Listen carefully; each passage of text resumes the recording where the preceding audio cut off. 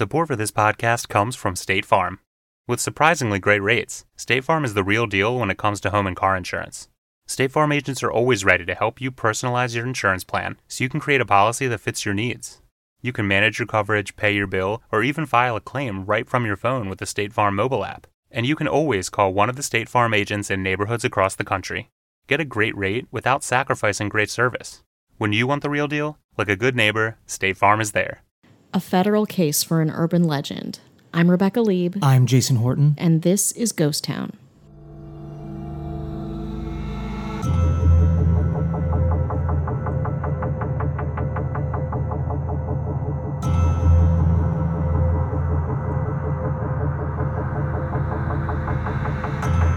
At FBI Records Vault tweets out Bigfoot and a link. What? Yes. What? It's the FBI's investigation into Bigfoot. Ooh, baby. I mean, right? Isn't that so? The FBI, they are, that is when myth and fact collide. Well, there was a time where, the men who talk to goats? Mm-hmm. Yeah, that... Mind control, ESP? Mind control, ESP, remote viewing, the metaphysical, the new age, in use in the military, which is one of the strangest... I love that. Interesting, but one of the strangest...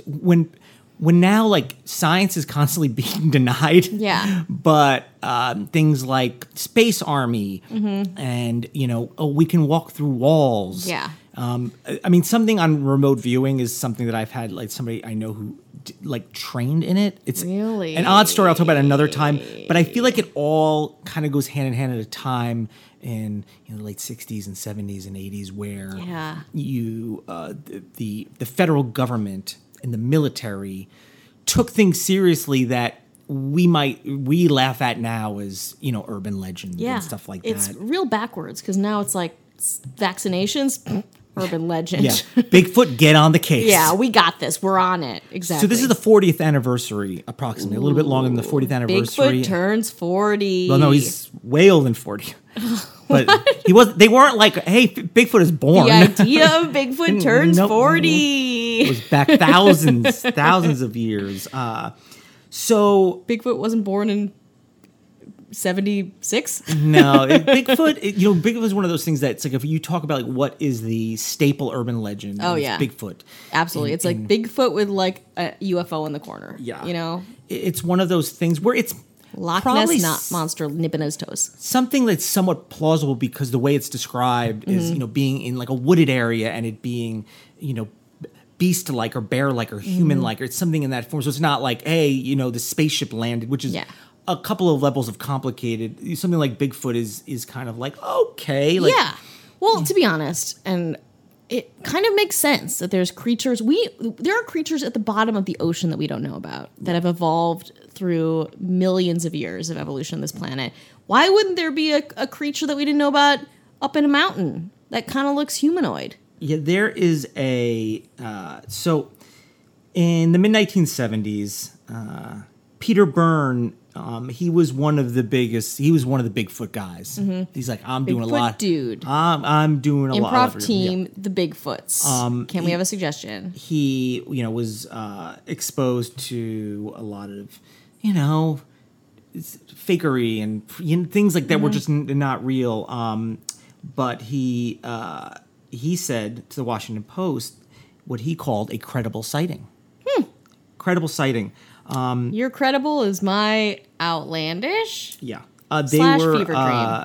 They're both also biologists and employees because two men of the U.S. Forest Service, and they spotted an unidentified walking creature in a forest somewhere in the Pacific Northwest, in between a pair of trees. Of course, the Pacific Northwest too. That's one of the biggest. It's Pacific Northwest, and then California and like Pennsylvania. Yeah, honestly, and I'm not saying that I totally believe this, but that makes a lot of sense when the big mammals were in our hemisphere, like the giant sloths and things.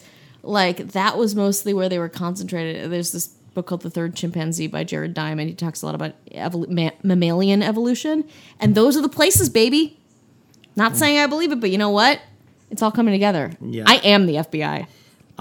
So Byrne arrives and he notices the trees are close together. Way too narrow for something with a Bigfoot to kind of make it through. And between 3 and 5 feet off the ground, snagging the bark, he spotted a tuft of hair and a piece of skin. This is what it's all about. I'm letting you know. It's the FBI is going to analyze hair and skin. Yeah. Just to let you know how this is going to play out. That's what they're going to do. And that was the thing that was like, oh, we have some tangible thing to be identified. Yeah. They're like, it's from Party City. Yeah, it's so he just bagged it and tagged it, delivered to the FBI.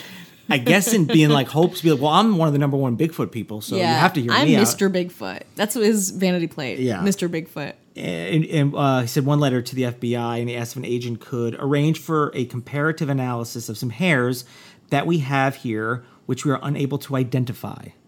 Please be Bigfoot. Please be Bigfoot. Oh my God. Please, he's like waiting by the phone and he's like, oh my God, holy shit. And his wife is like, can you have something to eat? And he's like, I can't eat anything until Bigfoot is identified. Yeah. Can you say hello to your kids? No. Whose kids? What kids? Yeah, what kids? Huh? It's his 13th birthday. Shut up. Yeah. He stressed the urgency of the inquiry. He says, please understand that our research here is serious, that this is a serious question that needs answering. Yeah.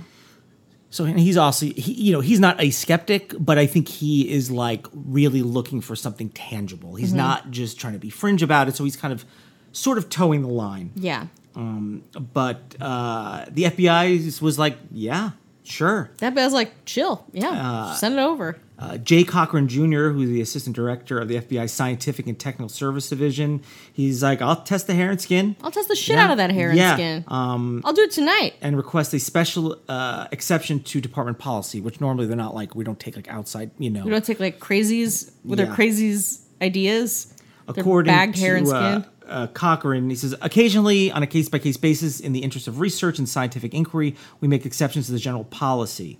I don't know what makes that. Maybe he needs to... If you took one of my hair and skin clippings and you were like, FBI, hey, I have this thing. Yes. This person. Maybe something else. Check it out. They'd be like, fuck off. Yeah. But for some reason, it's like a doctor, right? It's a credible in the field. This is a little sketchy, though. And it's in really. this. It's during a time where things were a little fast and loose with science. I think where things were a little kind of open. I believe that's why. Yeah, if it was science. in either in the 60s or the 70s. And maybe now, anything in between, they'd probably be like, nah. They'd be like, leave my, please, I'm going to get security. Please leave my office. He says make exceptions. And then he said the letter that was addressed to Byrne, but never reached him, says, with this understanding, we'll examine the hairs and tissue you mentioned in the letter. He never got, Byrne never figured this out. A few months later, Cochran sent another letter and he had read the results. And there's a picture. On February 24th, 1977, he wrote that the FBI had examined the sample, quote, by transmitted and incident light microscopy, which included, quote, a study of morphological characteristics such as root structure, medullary structure, and cuticle thickness, in addition to scale cast. And then, quote, it was concluded as a result of these examinations that the hair are of the deer family origin. A deer in the woods. In the what? In the Pacific Northwest? Get out of town. No. So it was, but Byrne only found out about this 40 years later. So What? He never got these letters. Where did these letters go? I don't know. They never showed up. So he sent it, and he's like, well, the FBI, I guess, doesn't care. The whole city of Circleville can get all the letters all the time, but one guy who really needs this letter about the answer to this Yeti problem. We're referring to the Circleville letters, which is very, very interesting. Yes, letters keep coming with this guy. And maybe they put some alien stamps on it. Yeah. Boop, boop, boop, boop. Yeah, spookies. Yeah. Maybe it would have helped. I don't know. So Byrne, at 93... Oh my God! Just found out. So the whole time he never knew what the results were. Maybe it's thinking is like, they just don't want me to know. Yeah, he's probably spun some giant thing in his head. Finally gets a letter. It's like, oh, a deer. Yeah. If this were made into a movie, this would be the most unclimactic ending. Yeah. You'd be like on his deathbed, his like great-great-granddaughter brings him these like old weathered letters that are found. Like, where do they even find the letters? Do we know? No, it was just like it's the 40th anniversary, and the FBI just like released it. Like, oh, okay. That's what the tweet was. So they never got there, and the tweet was the letters, and so finally, this like 12-year-old great-granddaughter brought these tweets to her 93-year-old great-grandfather. Oh no, he was on there. He has a big Twitter follow. He brought them to her. He was like, "Listen up." Yeah. Yeah. So that was 40 years ago, and he was kind of in a way at least justified in the fact that when he was like, "Hey, I sent this letter to the FBI," and everyone's like, "And what happened?" He's like, "No, they probably nothing. Those pig dogs." Yeah. And the guy's like, "No, I did it, man." Why? The guy's like, "We did the shit we promised you." And then I did a little more research on Bigfoot in general. There's just so many. It goes back thousands of years, and then it really goes back about 60 years of the modern Bigfoot searches being, seen in so many different ways and iterations. And I don't know how many like you hear. If you said Bigfoot is like this, and I'm looking for Bigfoot, am I going to see a Bigfoot, a version that's already in my head, but a little bit different? Yeah. You know what I mean? I mean, I think the quintessential Bigfoot is like a giant, like hairy man, right? Yeah. With like abs for days, like rock hard abs. Like he does keto, pretty much nonstop. Glutes and quads, kind of thing. If you want a tiny little fun fact, though, I want a big fat fun fact. Well, okay, so and then he said even if he got that reply, he wouldn't have been deterred. He's still searching. He has half a dozen at 93 motion sensor. That's what's keeping him going. Set up near his Oregon home, and he checks them weekly, hoping for a sighting of his own. Oh my God. And he says he must be a cool guy to hang out with, though. Listen, he is ambitious. And he's like, so what? It was the hair of a deer. He's like, the real stuff is out there somewhere. Good stuff. This is kind of a dead end, quoted saying. He said of his 1970s era finding, if the FBI says the deer here, I guess that's it. For now. Little tiny fun fact. I guess Rob Lowe said he thought he saw Bigfoot. Listen, it's Freaky Friday. Rob Lowe said Bigfoot turned 40, so he turned 40. Case closed, FBI. He said that he thought he might have an encounter with one. Thought it was going to be killed as a wood ape loomed out of the darkness toward him in the Ozark Mountains in Missouri.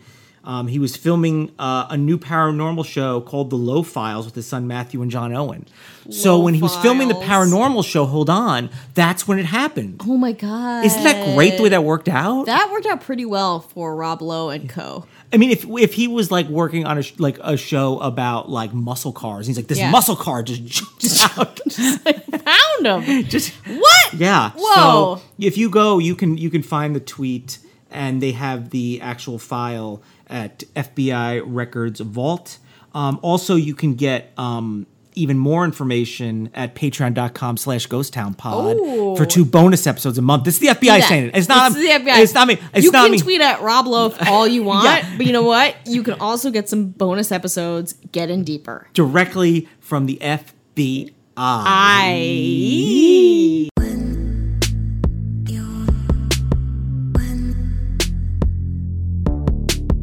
Do you get mad when listening to true crime? Well, so do I. If you want a weekly true crime podcast that says what you're thinking, then grab a beer and pull up a deck chair. This is Cambo from True Crime Island, another true crime podcast, and maintain the rage with me. Visit truecrimeisland.com where you can download or stream each episode, plus there's links to iTunes and social media. And as I always say, don't forget to delete your browser history. This is True Crime Island.